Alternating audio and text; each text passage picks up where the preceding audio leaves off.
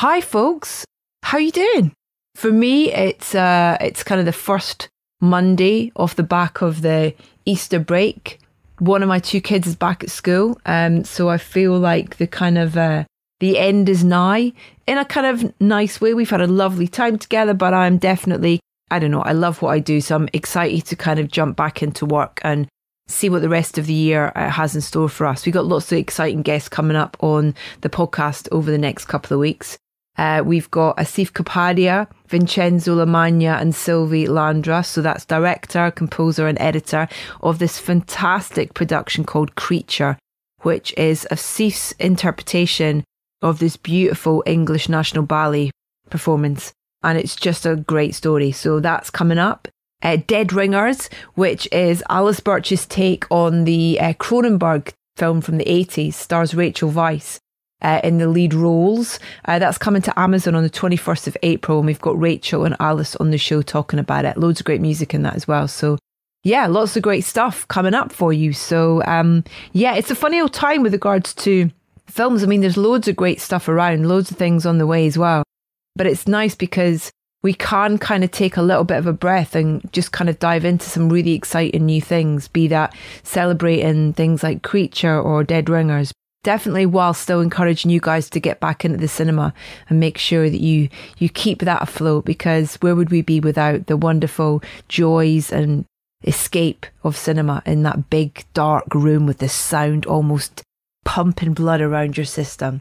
Anyway, today we're focusing on something that's been, I would say, one of the TV events of the year, and we're really excited to be able to celebrate its success with two of the composers who worked on it. Based on the 2013 video game The Last of Us, tells the story of Ellie and Joel as they navigate a post-apocalyptic world in which a mass fungal outbreak has caused humanity to collapse, with the infected turned into bloodthirsty zombie-like creatures. Now, the game was originally scored by Gustavo Santaolalla, who returns to work alongside David Fleming on the HBO show, which you can watch on Sky and Now TV. And I was very lucky to speak individually to both of them, and we'll begin with Gustavo, not least because, well, he wrote the now iconic theme tune.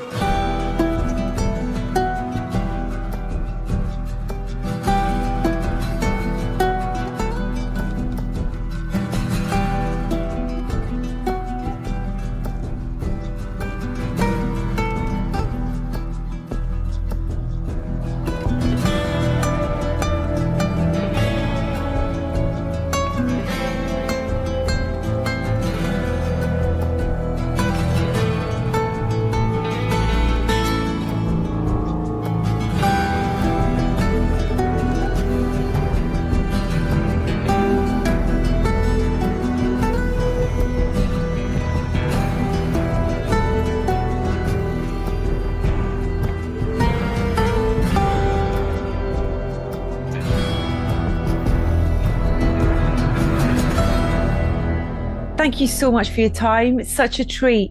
Before I dive into The Last of Us, if you don't mind, I wanted to talk about a few other things, if that would be okay first. The diversity and the variety of work that you've done as a composer and creative is truly wonderful, and your storytelling through your work is extraordinary. For me, one of my favorites is Into the Wild. I adore that film. I think it's everything about it, just all the pieces, just... Yes. I don't know. It was such a powerful film for me, and particularly that music, combination of yours and, and Eddie's as well. And I wondered if we could talk about that for a minute before we dive into something else. What was it about that project that was appealing for you, that you wanted to be involved in? What was the ask? Well, I think the story was appealing, and on top of everything, the fact that it was a real story, and the idea to working with Sean too, I met him through Alejandro González Iñárritu, and we hit right on immediately. And so there was all these elements that and also, as a matter of fact, the fact that Eddie was involved, and Kaki King, which is another guitar player that I really like very much, which at the time I hadn't met, but it was funny because then I remember I was at a dinner in which actually she played. And then she came to me to say, "Oh man, I'm such a big fan." I said, "No, I'm a big fan of yours." So there was all these elements that made it really nice for me to be a part of. I'm very picky about the projects that I get involved with. So and usually I do things that are actually on the sort of go through the border, through the side. No, I really don't belong to the sort of the Hollywood system. I don't have anything against it, but it didn't happen to me to be involved in. I've always been involved with films that actually, some of them, like Brokeback Mountain, they were rejected by Hollywood for like 10 years. They couldn't make the film. And then, Motorcycle Diaries are always films. Motorcycle Diaries was a film that actually, was the biggest foreign film in the United States that year, but couldn't actually be presented at the Oscars because it was financed parts by France, parts by Brazil, parts by United States. No country wanted to take that film to represent them, so we got the song, remember, I produced the track. But and I got the BAFTAs for the BAFTA for this. Well, that was my first big award. Actually, we were not gonna go because at the time I was nominated. I've done 2 films at the time. I did Amores Perros, and that was my film. Wow. And I was nominated alongside, I don't know, Howard Shore and some other people. I said, "There's no way I have a chance to do that," and then they were saying, "No, you should come. You should come." People in there, in England were saying, "No, you should come. People love the movie here and they love the music. You should." So we decided with my wife, and I said, "Oh, okay, let's go," And I remember when we were coming in the theater, they were playing the music of Motorcycle Diaries. I went, oh. And the movie won Best Foreign Film, and it won the music. That was my very, very big first award.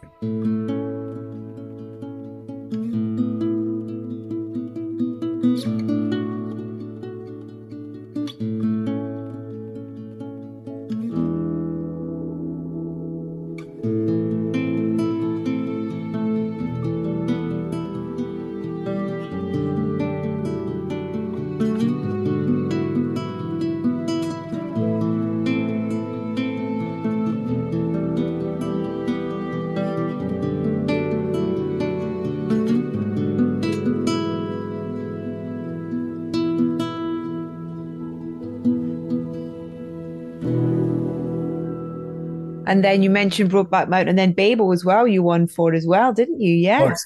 After that, it wasn't really something planned.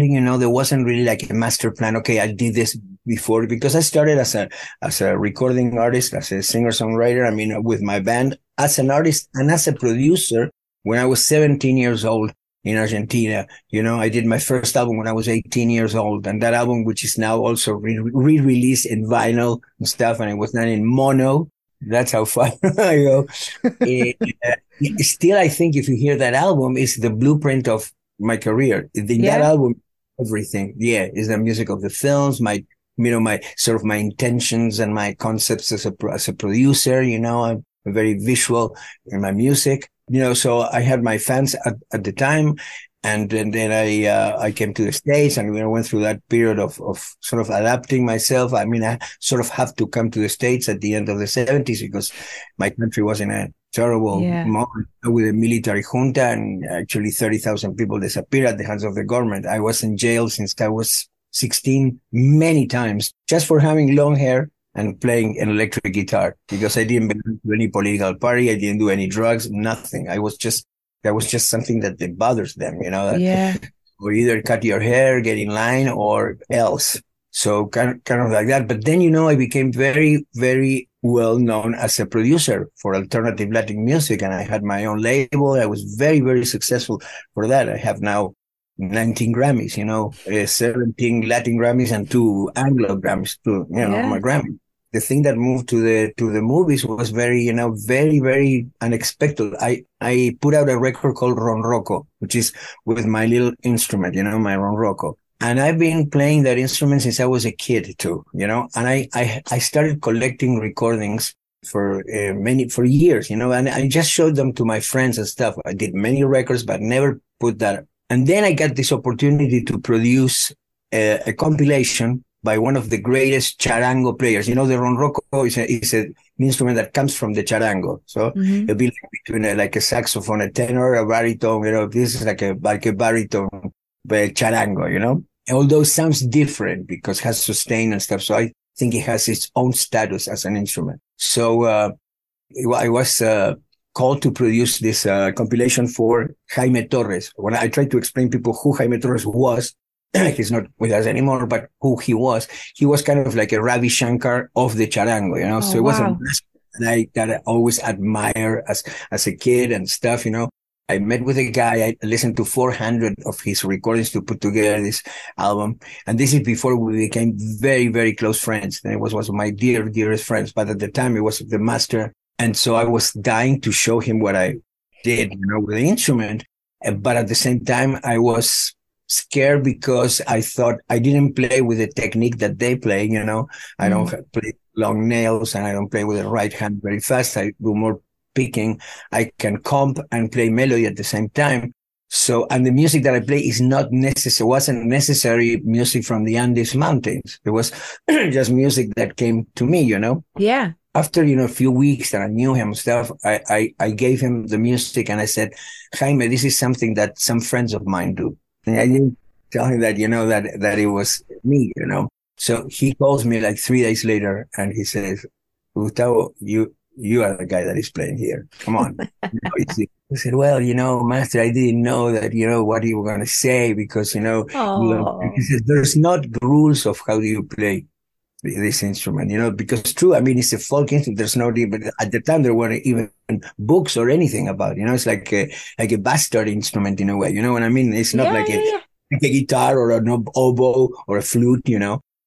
So he said, there's no rules, you know, you found the spirit of the instrument. Yeah. You make Comes from within. Yeah. You have to make a record. So I put together recordings and I recorded some more. Actually, I did a piece with him for another 6 months and I put out Ron Rocco. And that album actually comprises 13 years of my life. Wow. Those recordings were 13 years of my life they covered, you know?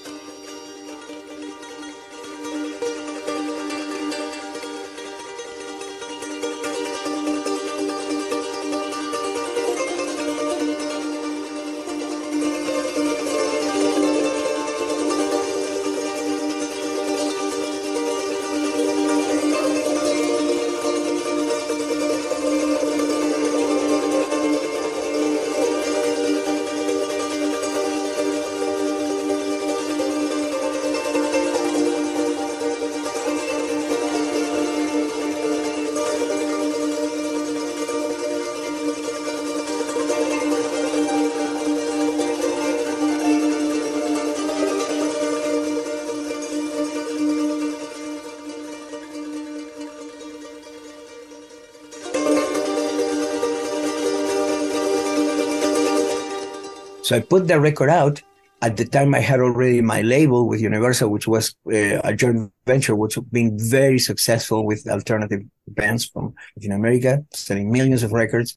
So I knew I didn't have the time to go and promote the record and go out and stuff, more than doing some interviews on the radio and stuff, you know, but no way of a tour. But I put it out anyhow because of the music and because Jaime told me to do so. And, you know, just like that, you know, KCRW here at college, very important college station here, starts playing the record heavily, you know, and some other radios in United States, alternative radio. And then I get one call, you know, one day we get a phone call at the studio. It's, you know, Michael Mann wants to talk to you. He wants to use a piece in The Insider, you know, from Ron Rocco. Wow. And I knew what the movie was about, contemporary with Ron Rocco. So I met Michael. He showed me a piece, which is a turning point in the movie. It's a feature cue. So as you know, it's more than 2 minutes with no dialogue or anything. Yeah, just, it's you. Know? And just worked fantastic, you know.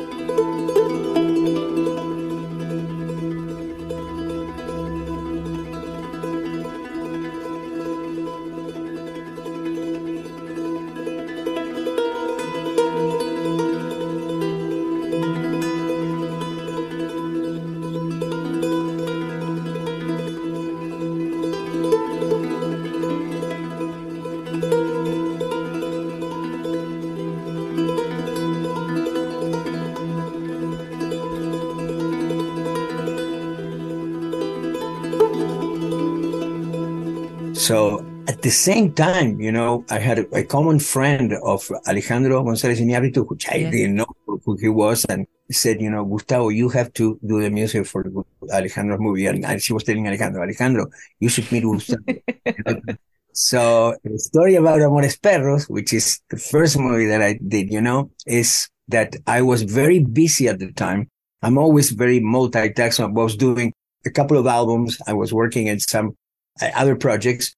One afternoon I was saying, I haven't read a script of the movie because they didn't send me.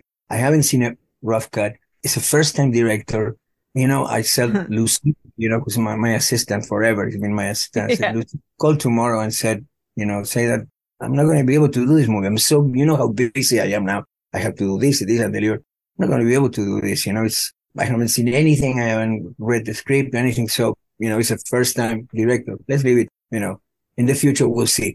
In the middle of the night, this is a true story. I woke up not bathing in sweat, but I woke up in the middle of the night and I started thinking, what if this guy is a genius? What if it's an incredible movie and I didn't get the chance to see it or anything? And then I find out the biggest mistake of my life and stuff. No, I can't say no to something like on a blind decision, Yeah. So I called in the morning, Lucia. I said, Lucia, stop. So I said, if you call and say that if they come over to Los Angeles and they show me a movie, I might consider it. We'll see. Sure enough, Alejandro came with a movie. They put the movie in. At the time it was a VHS, he put the movie in, and I was with the engineer that worked with him for many years. So he put the movie. He went out because he was a chain smoker at the time. He went out. And I don't know if you remember or if you get the chance to see Amores Perros, but the first 10 minutes of the movie, when with a dog bleeding in the back, that car check, all that stuff. And I remember I look at Aníbal and we went, man, we're doing this movie. I don't know what we have to cancel or whatever, but we're doing this movie.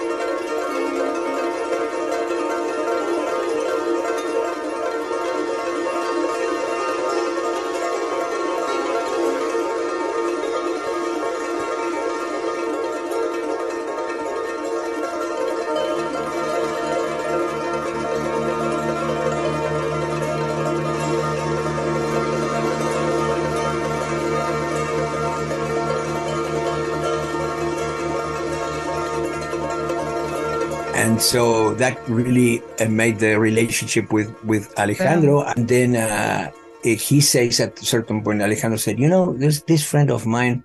I don't know if you know him, Walter Salas. I'm going, yes, Central Station. I love him. Well, he's doing this movie, about Ernesto Guevara before he was a Che, and, he is Argentinian, Guevara. So, you guys should meet, Wow. So I met Walter. We hit right off. We did a motorcycle. That, yeah.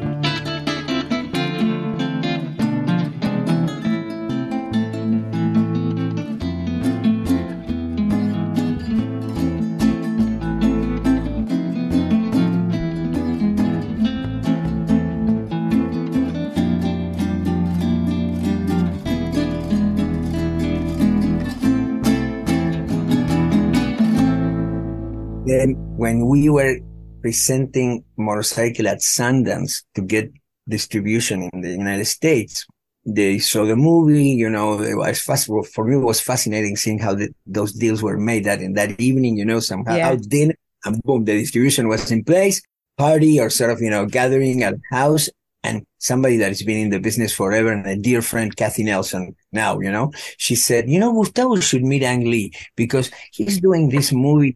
That's exactly how it happened, you know. That's amazing. They sent me the script. I read the script. I was fascinated by the story. 2 months after that, I was in New York playing with a classical composer from Argentina, Golijov.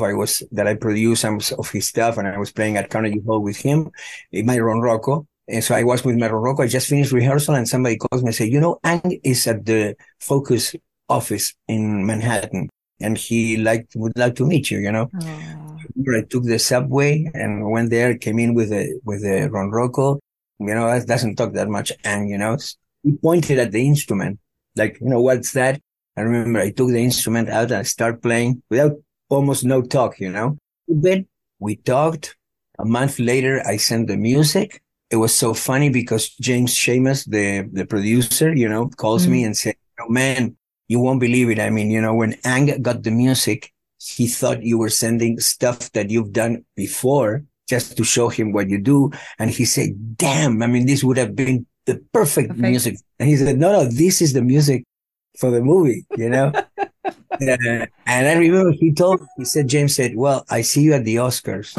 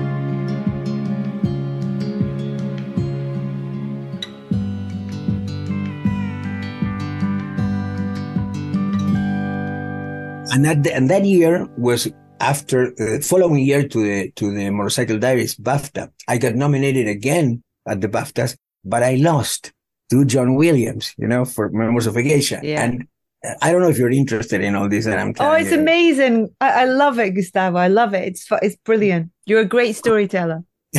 So what happened was that we were going, as you know, here in the States, they call it the award season. Yeah. Because you have the Critics' Choice Award and the Director Guild Award and the actor.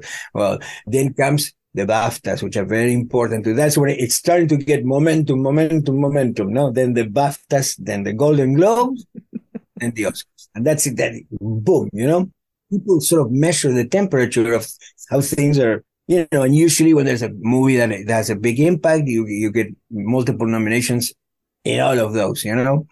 So obviously the movie and the music got nominated in all of and it was one after the other one that was, you know, winning. John was winning all of them, including the BAFTA. So we got to the Golden Globe, and I was not only nominated by the score, but also by the song, because you know how they have these rules. The Oscars didn't thought that the amount of time that the song was on screen allow it to be nominated, you know. But the Golden Globes took it, and I lost once again the score, but I won the song, you know, that I wrote with Bernie Taupin, you know, because they asked me, who do you want to write a song? And I remember of Tumbleweed Connection, you know, I remember that album. I said, you know, it would be great to do it with Bernie Taupin, thinking, and I mean, I'm going to write a song with Bernie Taupin, you know. They show him the movie. He loved it, and he said he was so gracious and so Oh, kind. wow. I only had the tag of the song, which was "A Love That Will Never Grow Old." I just had that, but he wrote all that the beautiful lyrics for the song. So we suddenly I was there, on stage, Yeah. with Bernie getting this Golden Globe. Go to sleep, may your sweet dreams come true. Just lay back in my arms for one more night. I've this crazy old notion that calls me sometimes, saying this one's the love of your life. 'Cause I know a love that will never grow old. And I know a love that will never grow old. And then the Oscar was the Oscar, no? And I never, by then I've been blessed with lots of awards, and I was at another point in my life. I was not a kid. I haven't been a kid for a long time, although I'm still a kid. But, I took awards just like they are awards, Yeah. But the Oscar really, got me nervous, And, Yeah, I bet. and I used to walk through my house and say, and the winner is John Williams. Just to when they say it, you know what I mean? Yeah, I wasn't, you're prepared.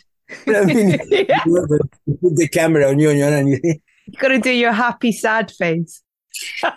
Your happy loser face.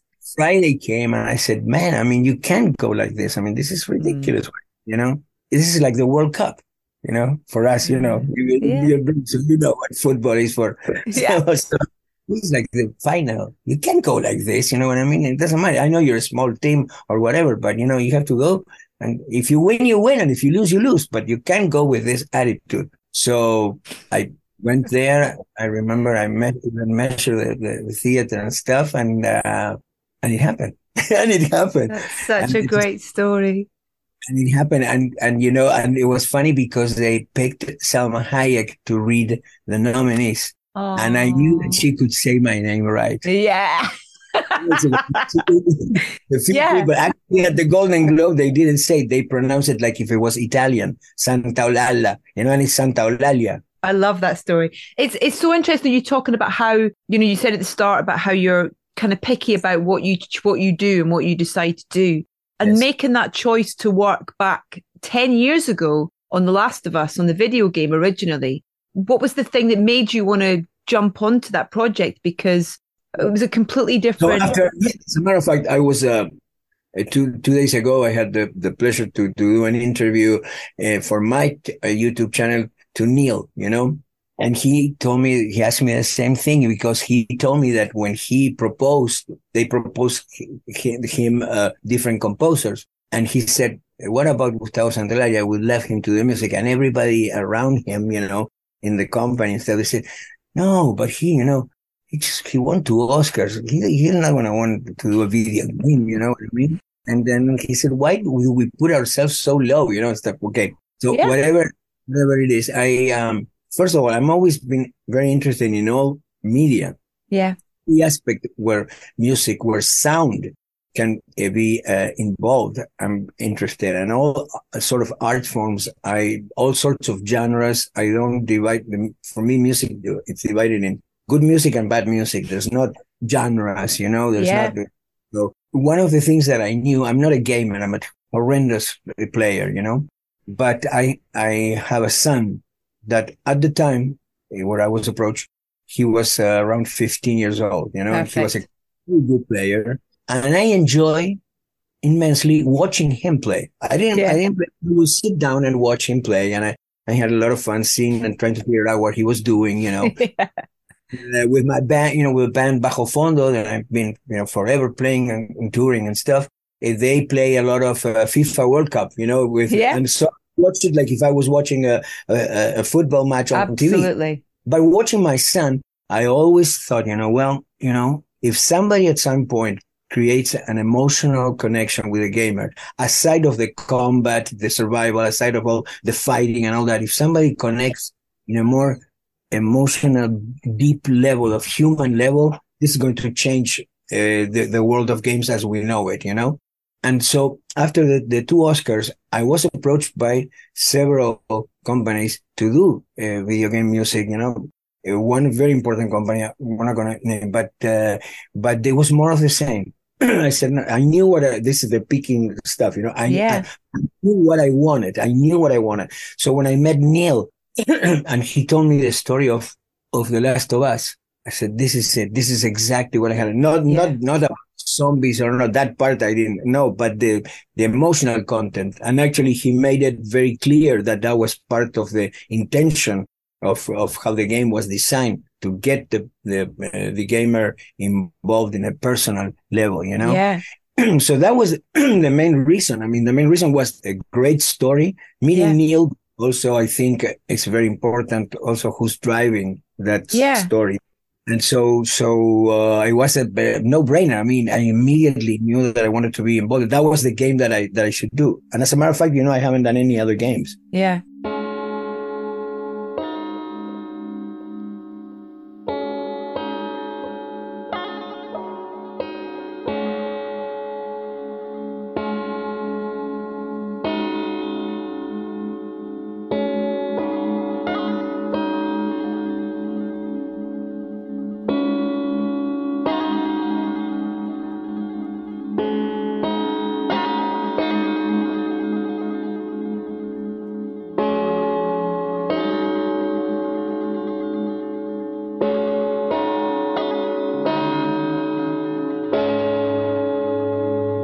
And did you know instinctively as well in terms of instrumentation? Because what's been so beautiful I mean, I'm not a gamer at all either, but I've listened to the music a lot. And from the journey of the music from the first game to part 2 to then to the TV show, there's a beautiful simplicity almost to it in a way. And the choice of instrumentation that it's got a human touch and it's got a human connection to it in a way, I think it really, I don't know, drives that emotion in a way for me. Thank you so much. I mean, some things, you know, in my work, I've been able with years to articulate in words because when I was younger, I worked with lots of elements or tools or things, gestures and stuff that I use that are part of my language and stuff, but I didn't know why I did them. You know, it was just pure instinct. Yeah. Now articulate and I go, oh, you know, I remember always when James Shamos, once again, the guy in Brokeback Mountain, when I had that phone call conversation, you know, after I sent the music, that he said, you know, I mean, those negative spaces that you use, you know, and I went, negative, what is, oh, he means the silence, you know, and he said, you know, sometimes I felt that you were pulling my leg, that it was, you know, like, I mean, are you joking? I mean, are you, you know, because it was so long, you know, but I like to think of those silences as eloquent silence, silences that say something, that are talking, that are playing, you know, they're playing that we fill that blank. It's an active silence. It's not a silence that concludes, but it's a silence that actually lingers and you know, and then that moment is like, I have also, I mean, it's a theory that I have that I think also in a way, sometimes, in a way, I think that those silences can also draw more attention from to the spectator. It's like when you hear that, you go to the front of the seat, you know? Yeah. You know, when is that other note? Please play that note, you know?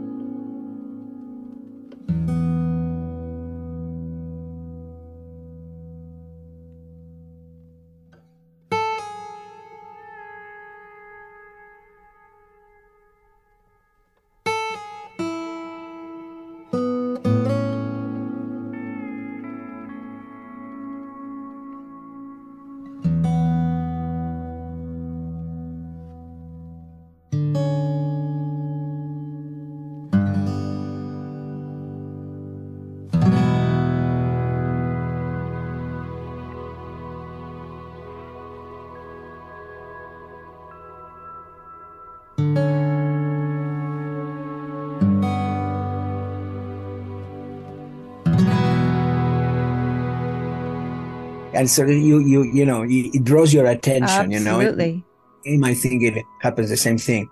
Regarding the playing too, I mean, one of the differences I think in my scores from other scores, and I've done scores with orchestras and stuff, but there's always in any score, even if there's orchestras and stuff, there's always my playing. And I think the fact that I play on them, that if my playing is there, it gives another quality to it and a more personal.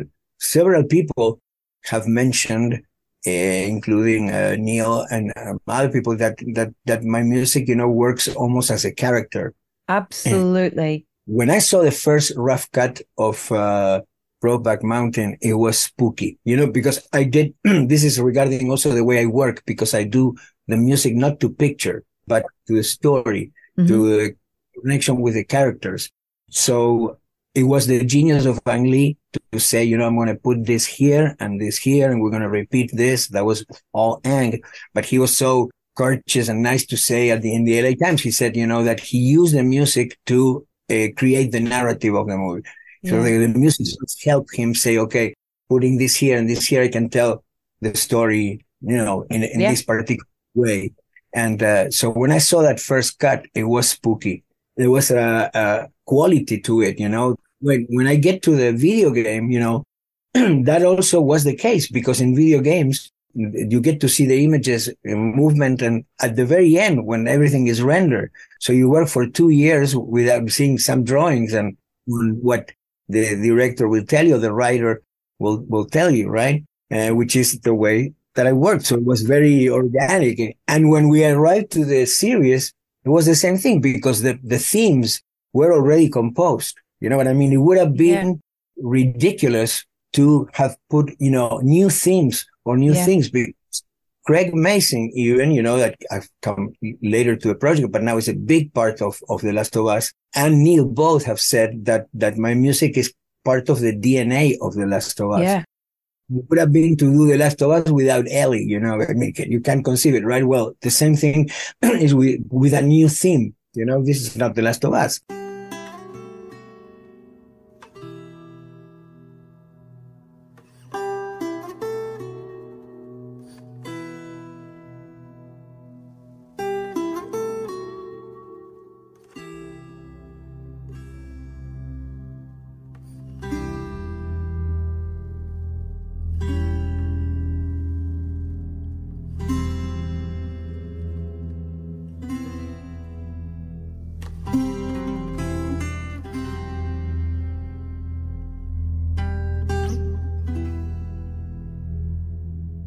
So I think that personal thing, another element I think that is important is that I like to use the rough edges. I compare it to painters when they put a lot of material on their canvas. I like, for example, one of the normal things that any guitar player or engineer will try to do when you record a guitar is to take care of all the noises that are in between when you move your hand through the neck.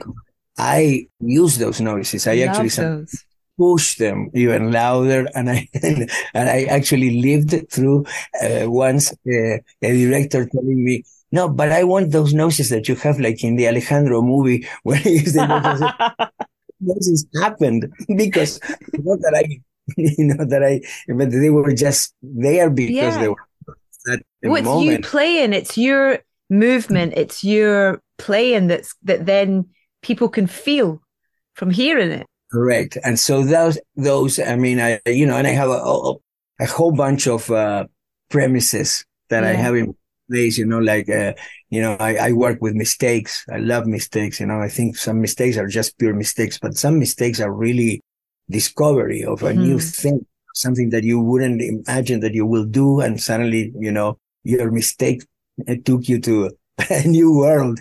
And I explore imperfection as part of the perfection, and absolutely. Those things end up with something that is very human, extremely human. And I think that's a big difference.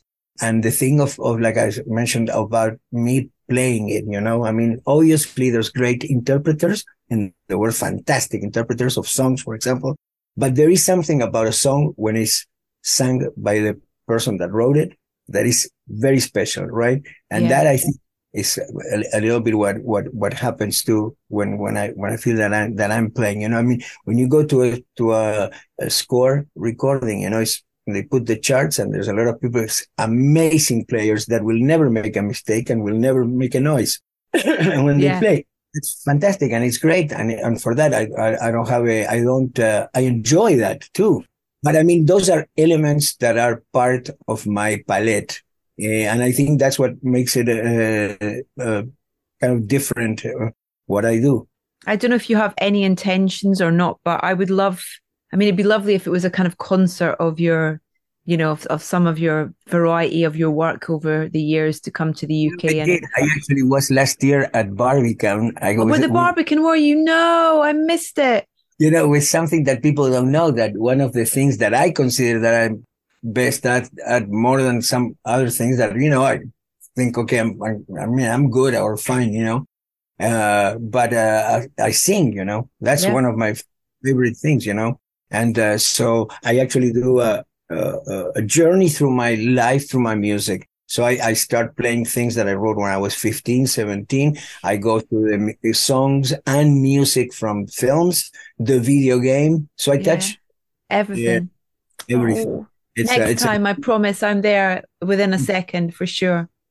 But I'm planning, and actually I'm going to be in Europe, but not in England in the summer. I'm going to be in Whereabouts Spain. In Europe? In Spain? Yes. It's not that far. It's an experience. It's not something that you've seen or heard before, not because I said, but because it's been said to me by many people and people that know. It's very, very, very special because it's a band. We are 6 people and we play like 50 instruments on stage. So we play many combinations of sounds and timbres, and it's all played, So it's really. I might have to plan my entire summer then around a visit to Spain to come and watch the show for sure. I promise you won't regret it. Oh, and Gustavo, I could chat to you all evening or all day, where you are. But I know how precious your time is and how busy you are, and I hope we get the chance to do this again because I feel like we've only really scratched the surface. And I think what's wonderful as well is I was talking about this the other day with The Last of Us. It's such an interesting project. You had this game, now there's this fantastic series that's just finished here in the UK, and you don't have to be a gamer to get it, but it also gives the gamers something else. This drama that's been created is so fantastic because my son, who is about to become 15, knew everything about the game when we started watching the series, but he still got more from watching this beautiful drama. And the good thing about it is that, gamers would have been, it was a big risk. Like, oh no, this is not, I think the music play a big role. Neil told me that the other day. He said, one of the big mistakes that they've done before is one of the things, the many things is that they change the music sometimes when they have moved from the video game to the thing. But also, I said, Neil, also is a story because I wrote the music not to a video game. I wrote the music to a great story. If there is something that I would like to add, so you have a little bit more of something that probably is good for you to know, is one of the things that I could articulate more, and it was just pure instinct, was that I kind of divided the sounds in the game, in the like a feminine aspect of it and a more masculine aspect of it, and really the ronroco really represent the feminine side,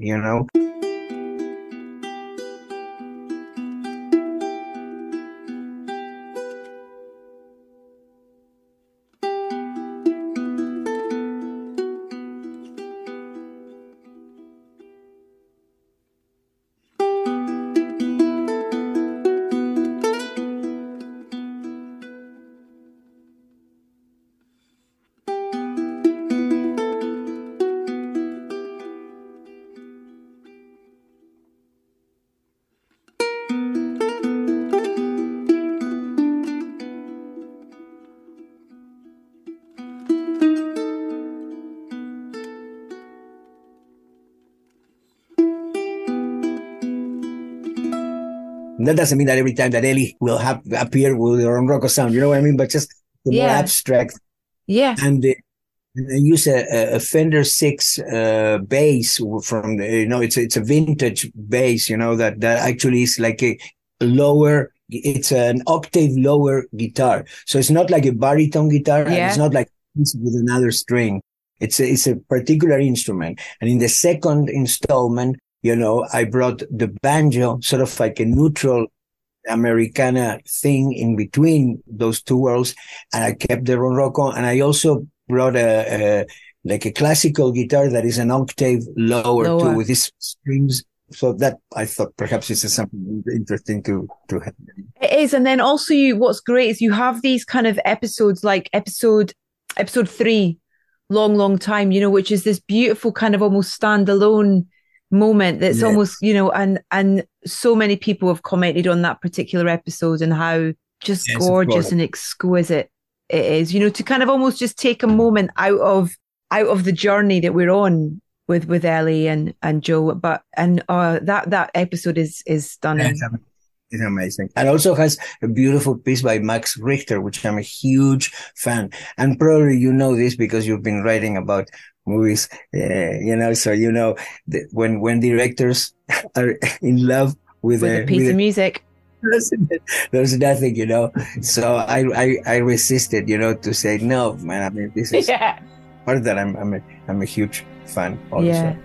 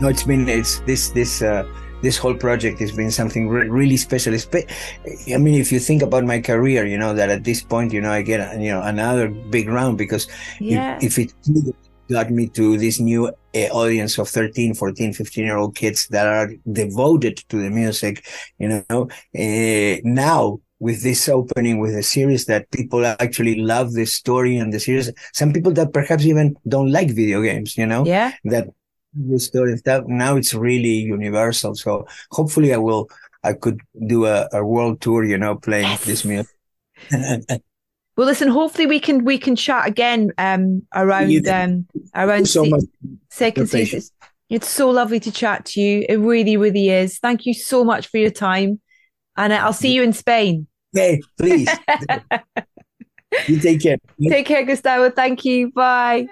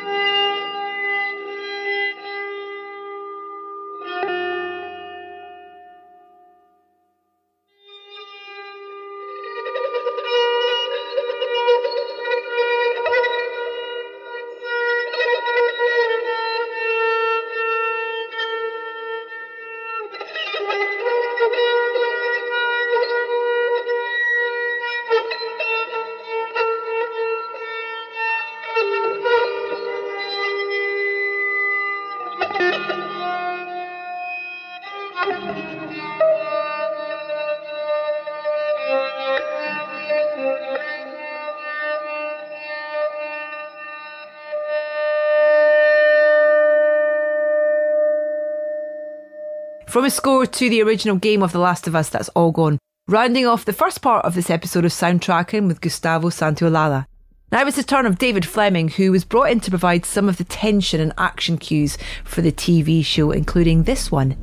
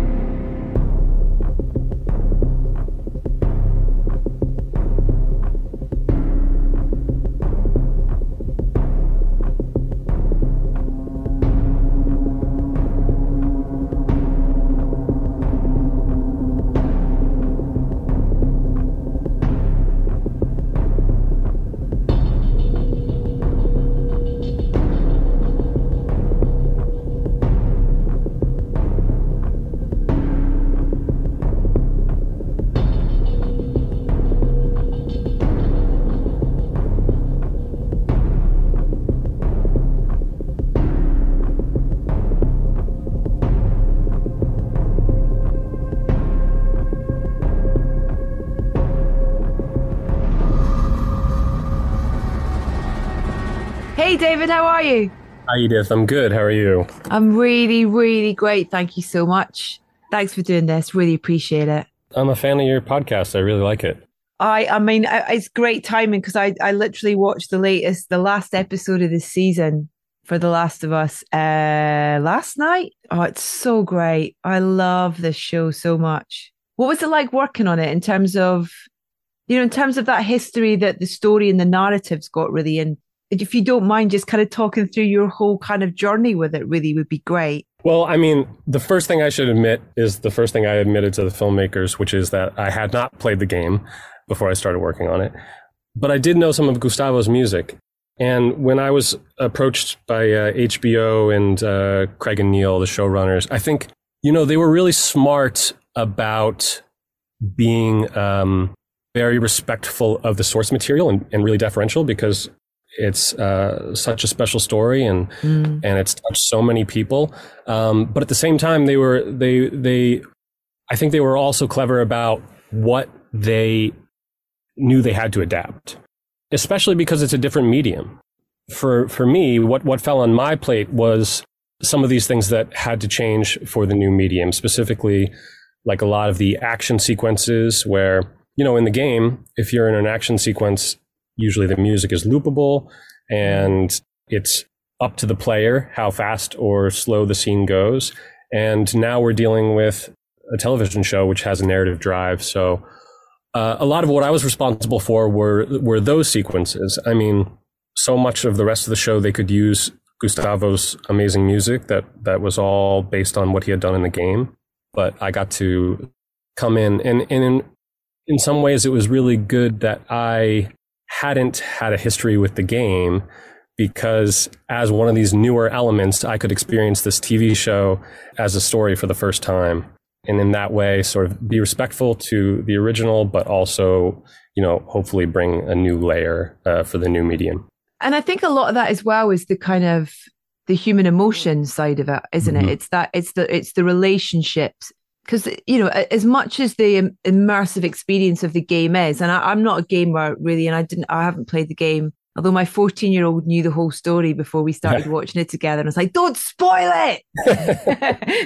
But it was quite interesting actually being on the journey with him, because he was clearly looking out for certain things along the way to see whether it featured or not as well, but was really, really completely blown away by, I think, particularly the casting and these characters and the connection that they had and the performances that they brought to these characters. I just think that there was, I mean, it's one of those weird things, isn't it, where you watch a show and you kind of go, it couldn't be anyone else now. Do you know what I mean? It's that sort of thing, because they've fully kind of just, even though these characters have been around, they've given them something else. They've given them a whole different dimension in a way. Yeah, no, I think you're right. I think they really nailed the casting. And also, again, it speaks to realizing what is so special about the game. And I think, there's something about that game that touches the players who've been immersed in that world really, really deeply. And it's about the characters and it's about their relationship and the story. And since I started working on the show, I started playing the game and was just really blown away by how much of that emotional blueprint is there if you choose to follow it. And I think obviously having Neil as part of the team, someone so close to the story, and Gustavo, and then Craig being able to adapt this to this medium and really pay attention to what is special.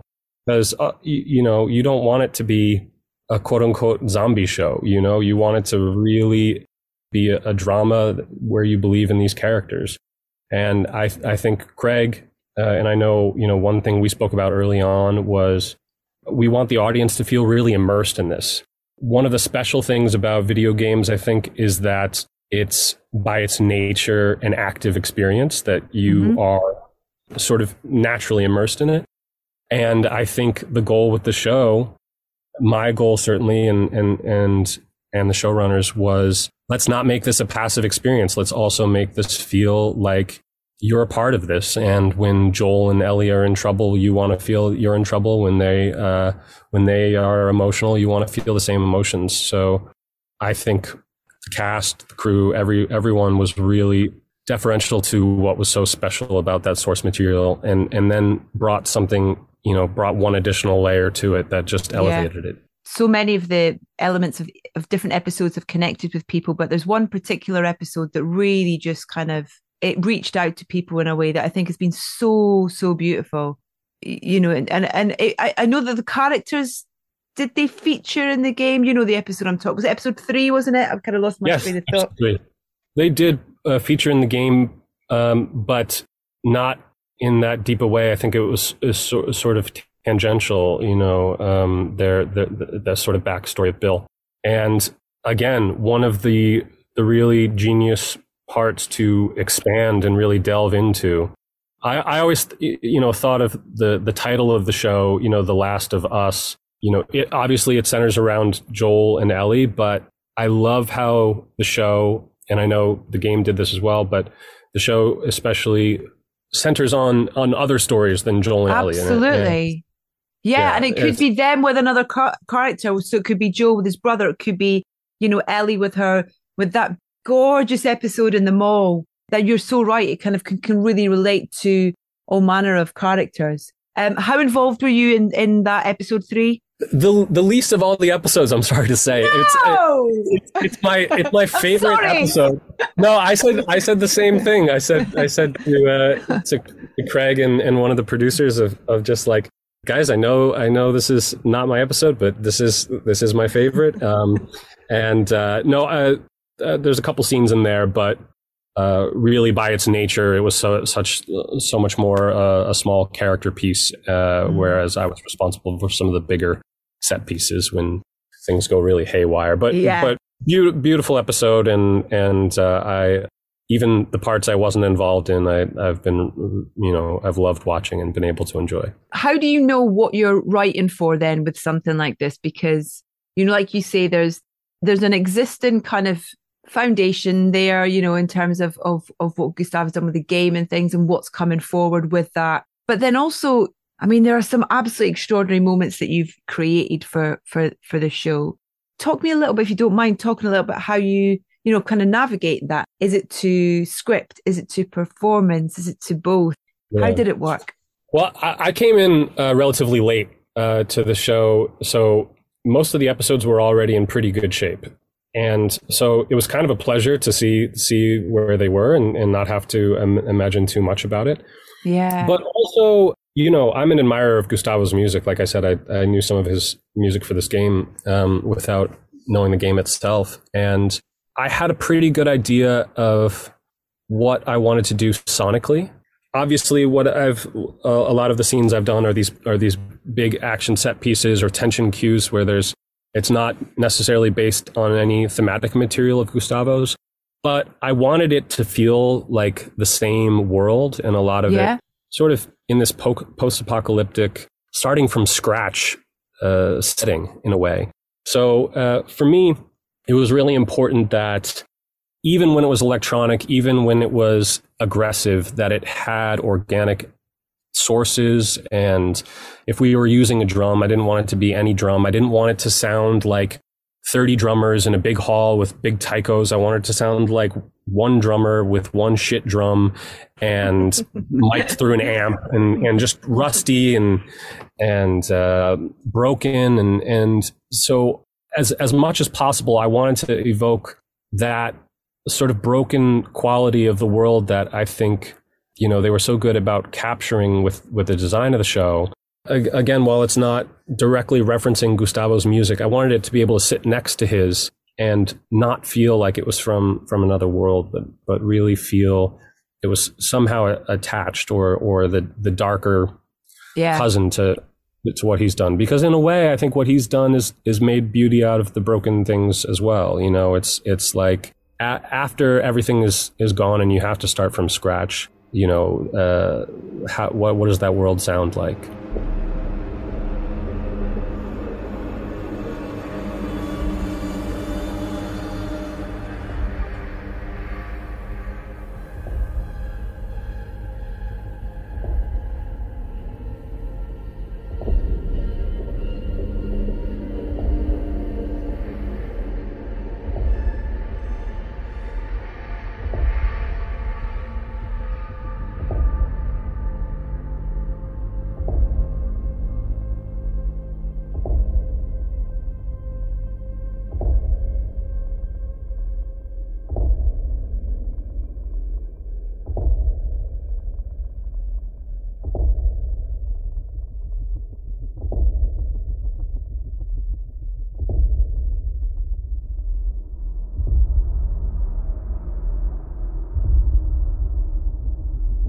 a lot of it was that. A lot of it was also talking to Craig, who had a really specific idea about how he wanted the music to feel. Again, he wanted it to feel very immersive. So it wasn't about, he wanted the audience to have a very active experience and engagement with the tension scenes, especially. So, right off the bat, it was like, I don't want to be humming a tune when I should feel endangered. I want to feel like I am in their bodies. And so, it was an interesting sort of practice of being self-restrictive musically. Yeah. And then seeing, well, what can we do sonically, having given ourselves those restrictions.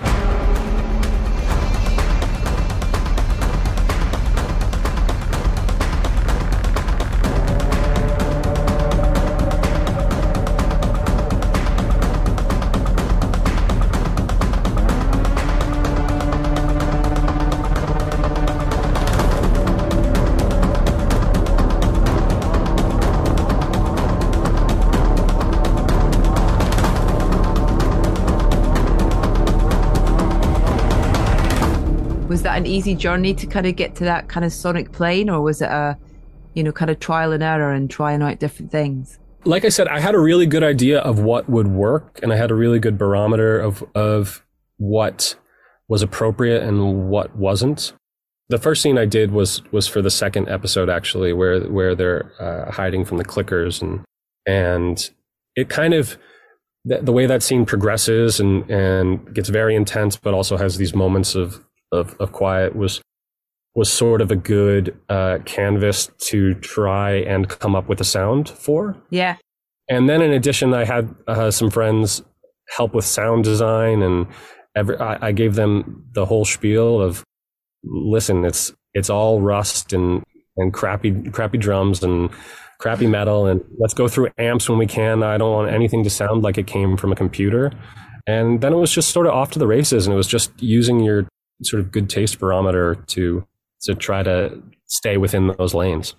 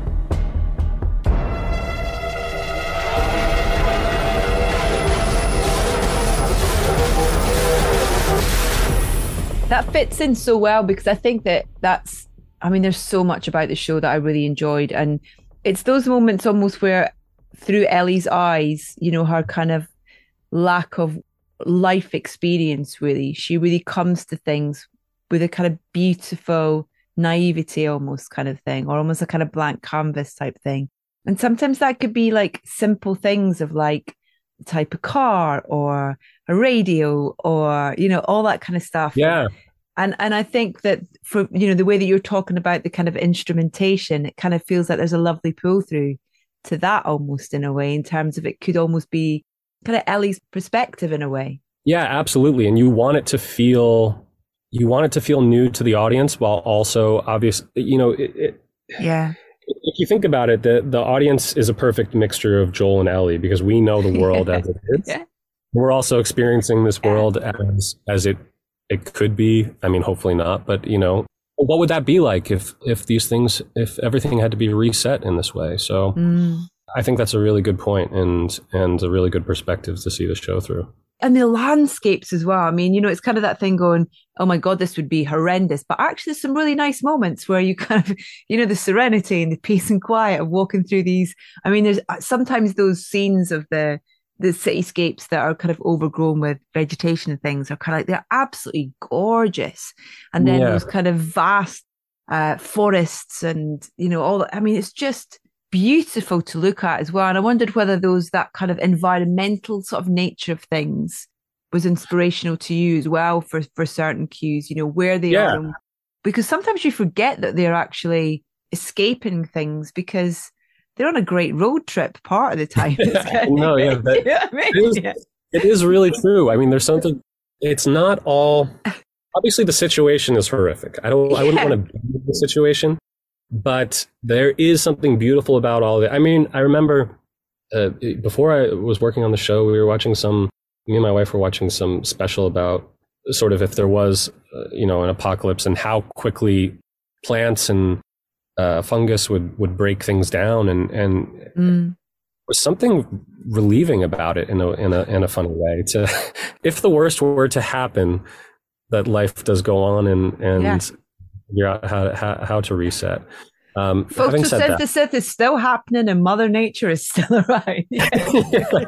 Exactly. But no, I think it did inspire, that quest back towards the organic and not wanting to overproduce and overhype and everything. Things can still sound big when the sources are small, and I think that was the goal.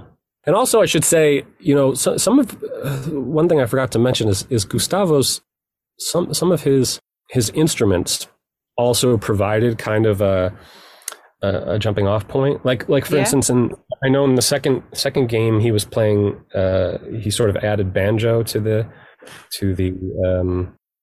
palette, so to speak. Mm-hmm. And I had this banjo that was just sitting there. I've worked alongside Hans Zimmer for a number of years, and he has a quote. I'm not sure if it's his, but he said it before. That the definition of a gentleman is someone who knows how to play banjo but refrains. And I think I went the opposite way because I don't know how to play banjo at all. And I was like, this is the perfect time to pick it up, and just started mangling it. And there's something uniquely American about the banjo. And obviously it has so many connotations, but when you bow it in a certain way and sort of release sounds that are not typical from it, it can be really frightening, actually. Yeah. I don't know if Gustavo meant to inspire me in that way, but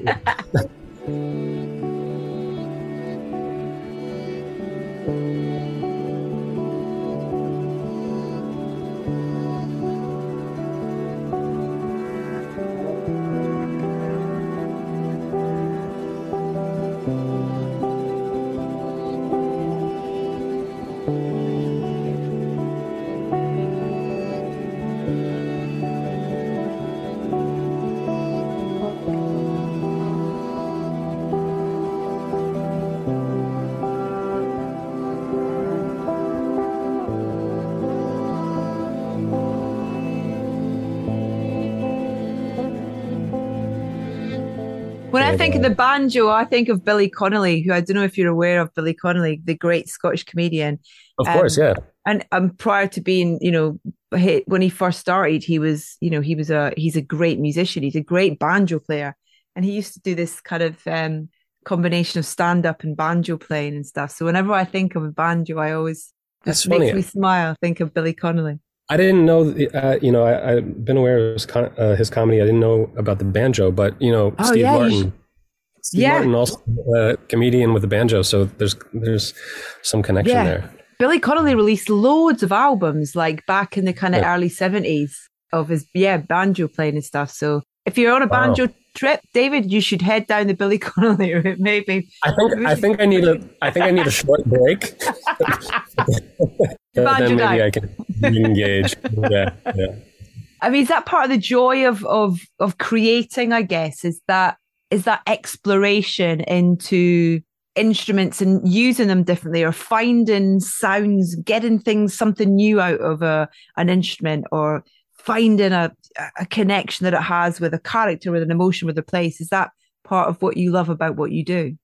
Oh, completely. Yeah. I mean, even in situations where it wasn't so restricted musically or thematically, finding a sonic identity is one of the things that is most fun to me. Mm-hmm. I love writing for orchestra. I love doing electronic music, but all of those things are just, to me, they're just like colors in a box, and you can use them or not use them. And I think it's so important to key into what makes a story special and what makes it unique. And if you have something that feels natural to the world that you're watching or derived from it, I just think it really gives you the possibility of pulling someone into your music and then affecting them emotionally from there. It's one of the most fun things, and never more so than on this project, where the world is so frightening but so beautiful and really feels it needs to be described in a unique way, you know.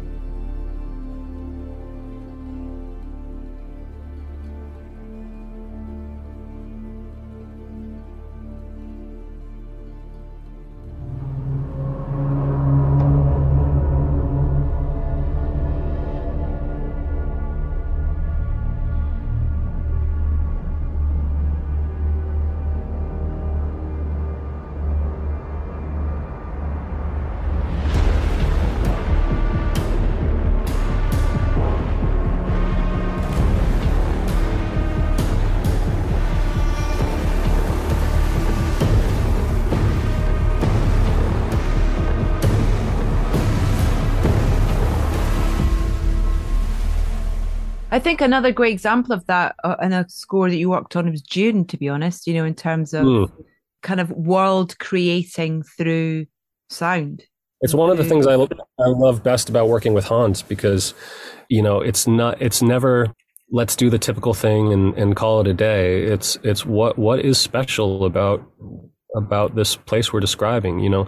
Of course, you know, you want musical themes that connect people to your characters, but also, why leave those other crayons on the table? You know, why just go to the same colors every time? It's such a fun thing to really dive in and get way above your head, you know, with instruments you've never used or don't know how to play, and just see what comes out. Because, you know, if it can be surprising for you, then hopefully it'll be surprising for an audience as well.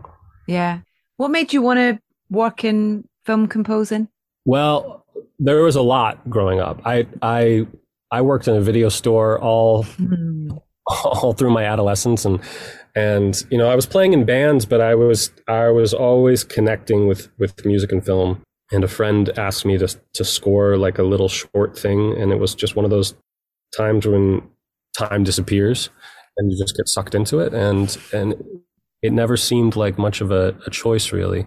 I would say the other element of it is my mother's a literature teacher, and it was always story sort of ingrained in me from a young age. I think some people sort of get into this because they feel like it's an outlet for music. For me, music is my way into storytelling, and that's really what I connect with. And it's why working with good stories is so important for what I do, and so inspiring. That's so interesting, because I do think there's so many journeys into the world of composing for film and TV. Gone are the days where kind of, you know, TV, the landscape of TV is on even keels with film. You know, more so now than ever, just in terms of how wonderfully committed the production companies and the streamers or whoever it is are to making these brilliant productions. You know, it's wonderful. It just gives, I don't know, and for you, in terms of having those two worlds kind of running, of feature film but also, you know, TV work as well. It was funny, I spoke to Carter Burwell, and he was talking about working on the morning show, and he was kind of like, I didn't realize it was so much work. He was kind of like, oh wow, there's a lot of it. Which was so lovely and kind of just so honest of him as well to say, you know, in terms of someone of that kind of stature and the work that he's done in film. And it was kind of like, it was a lot of work. That's definitely relieving to hear him say that. Yeah. But for you, what is it that appeals to you when projects are are around and there's an opportunity for you to work on something, is the storytelling the part of it? Is it the filmmaker? Is it the collaboration? Or is it all number of things?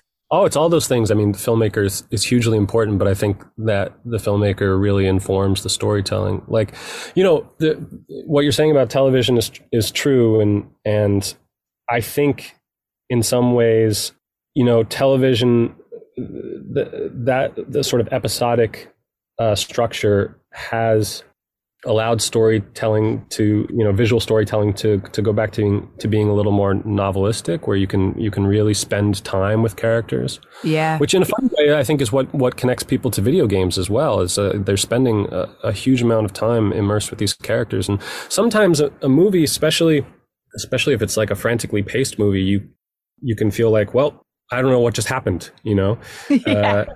Whereas if you have a filmmaker like Denis with Dune, he also changes the pace and says, like, let's not just blow through all this stuff. I think if you think about, what you're doing with podcasts and how people are consuming things, yes, attention spans are low, but also people want to be immersed for longer periods of time when they're enjoying something. Absolutely. So, I mean, I totally agree with you. I think that there's a real there's a laziness of people to assume that people are just interested in kind of short form, sharp bursts of things. I think that there's a real hunger out there for, in-depth conversations. That's why I've been so kind of beautifully surprised at the response we get to this podcast. It's, it's quite niche. It's quite kind of in-depth at times about kind of knowledgeable stuff about film, even though I'm coming to it as a fan. But I think you're so right. There's a real hunger for knowledge, I think, is what it is. And it is that depth. People want to believe that there's something behind what they're watching, or they want to feel there is this life under the surface of the quick entertainment, or at least I'd like to think so. It seems that's what connects with people. So and again, I think that comes all from the filmmaker. And if you have a good story, if you have something like Last of Us, where someone is clearly respecting these characters and saying, we're not just going to blow through the story. We're not going to treat this as a typical video game adaptation. People believe in these characters, people believe in this story. And so let's spend some time with them. And I think it's so lovely to experience entertainment that way, as something with real depth that you want. I can't remember who said this, but, I think maybe it was Roger Ebert, about a good movie never being long enough and a bad movie never being short enough. Something like that. I'm paraphrasing. Yeah. If you have something good, that's worth diving deep. Totally. I felt like that at the end of June. I was kind of like, no, it's just like, like literally, I think I shouted at the screen because I was like, just didn't want it to end. I just wanted to be in that world with those characters and just kind of get over that sand dune and see what's next. Kind of thing. See what's next. Yeah. Well, there's more coming. So, are you working on it? I think so. I think that's the plan. I haven't seen or heard much thus far, but these things they show up, and when you get that from Hans and he says, "Do you want to do something fun?" It's there's always something interesting after that initial sentence. So we'll see. Filmmakers like Denis, filmmakers like Craig and Neil. It's just like any chance you get to work with people who really respect quality and want to create that emotional connection. It's like, why the hell not? It's always going to be a rewarding experience. I think Han needs to have his own theme park. which would have kind of, like in Disney, where it's kind of like, the Magic Kingdom and Epcot and all that kind of stuff. It would be kind of all the worlds, some of the worlds that Hans created. Yeah, it'd be so great. That's just, I'm going to throw that his way next time I get the honor of chatting to him. As long as it's based on the films he's and not the actual life of the film composer. I don't think that would be real rad. I don't know if that's ready for the theme park adaptation. Oh, it's the weird thing, the media and the way that they kind of the they're kind of almost the last episode of this season of The Last of Us went out, and then suddenly there's kind of press about season 2, and it's like, guys, just let us have a moment to have a conversation about this amazing series and maybe rewatch it again and talk about it and stuff, and then let us digest it before you start kind of telling us what we need to think about season 2 before anything's even. It's crazy. I know. That is the sort of the flip side of the coin of people really wanting to spend time with characters, is that they also want the next thing right away. I mean, I'm doing that with Succession right now. Is like I'm realizing that this next season's going to be the last, and I've got to enjoy it and while it's still on. So it's that thing of when your friend gets engaged and people start saying, "Oh, when's the wedding? When are you having a baby? You're having a baby." It's just like, can we just slow the pace? Everything is better if you slow the pace a little bit and enjoy it. But it is exciting and it's great that.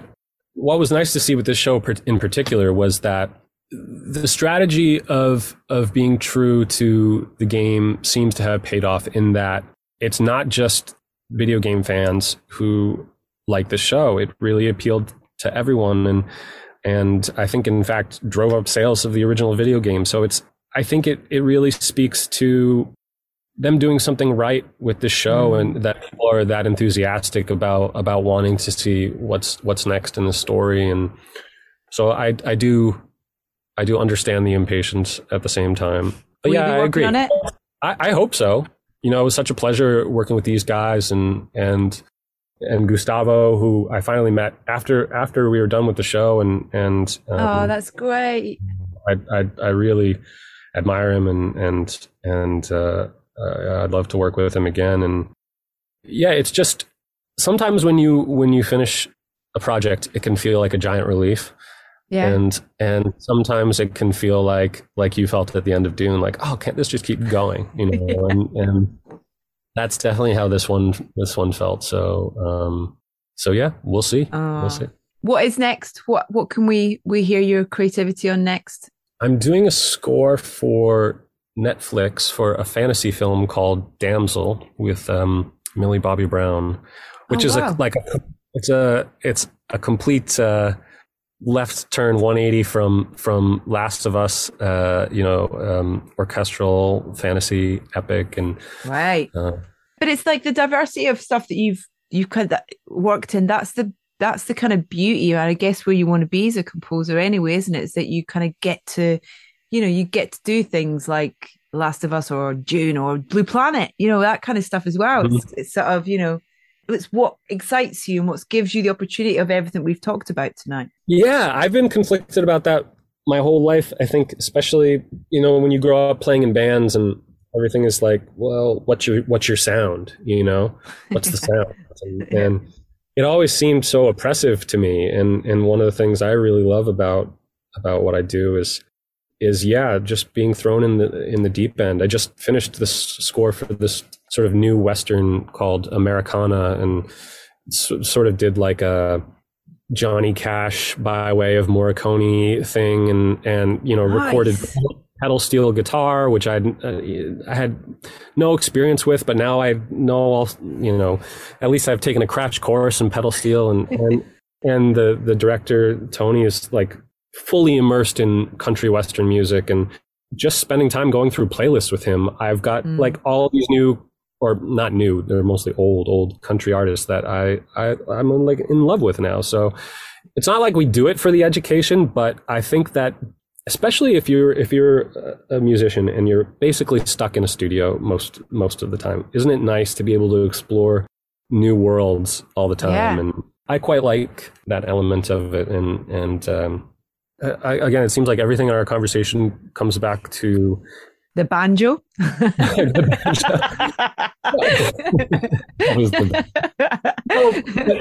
But being really finding value in being deeply immersed in something. It's like if you, whether it's the banjo, whether it's country music or bluegrass or whatever, if you have no experience in it, you can sort of write it off in a way, or say, I think I know what that is, and put it in this corner of your head and say, I don't need to visit there. But then if you really take a dive and you go along willingly, you can find all this stuff that you never thought you would connect with. You never thought, like the pedal steel guitar, if you think about like modern country music, I know we're fully in the country music train now. If you think about modern country music, I'll just get my Stetson. Give me 1 second. A lot of the sound, you could say it's top 40 with like a little pedal steel in the background, a little more twang in the voice. The lyrics are, but when you're sitting in a room with somebody who knows how to play that instrument, it's the most beautiful thing, and you encounter it in a completely different way. I think it really does require a very fundamental humbling of yourself to say, I want to experience something that I'm not comfortable with, or I don't know anything about, or I thought I knew something about, So I think at least for now, or on my sort of musical journey thus far, it's been being thrown in a lot of deep ends of pools, and there's panic, yes, of course, when you get thrown, but it's always fun figuring out your way out of it. And to me, it's more of the fun rather than going back to the well, Oh, that's such a lovely way to put it, David. That's so great. Listen, I've kept you for so long tonight. I'm so grateful for your time. It's been such a treat to chat to you, and I hope we get to do it again. But yeah, thank you so much for your time and just being so open and chatting with me tonight. It's been a real pleasure. Thank you. Thank you. The pleasure's all mine. Yeah. All right. Take care. All right. You too. Bye. Bye.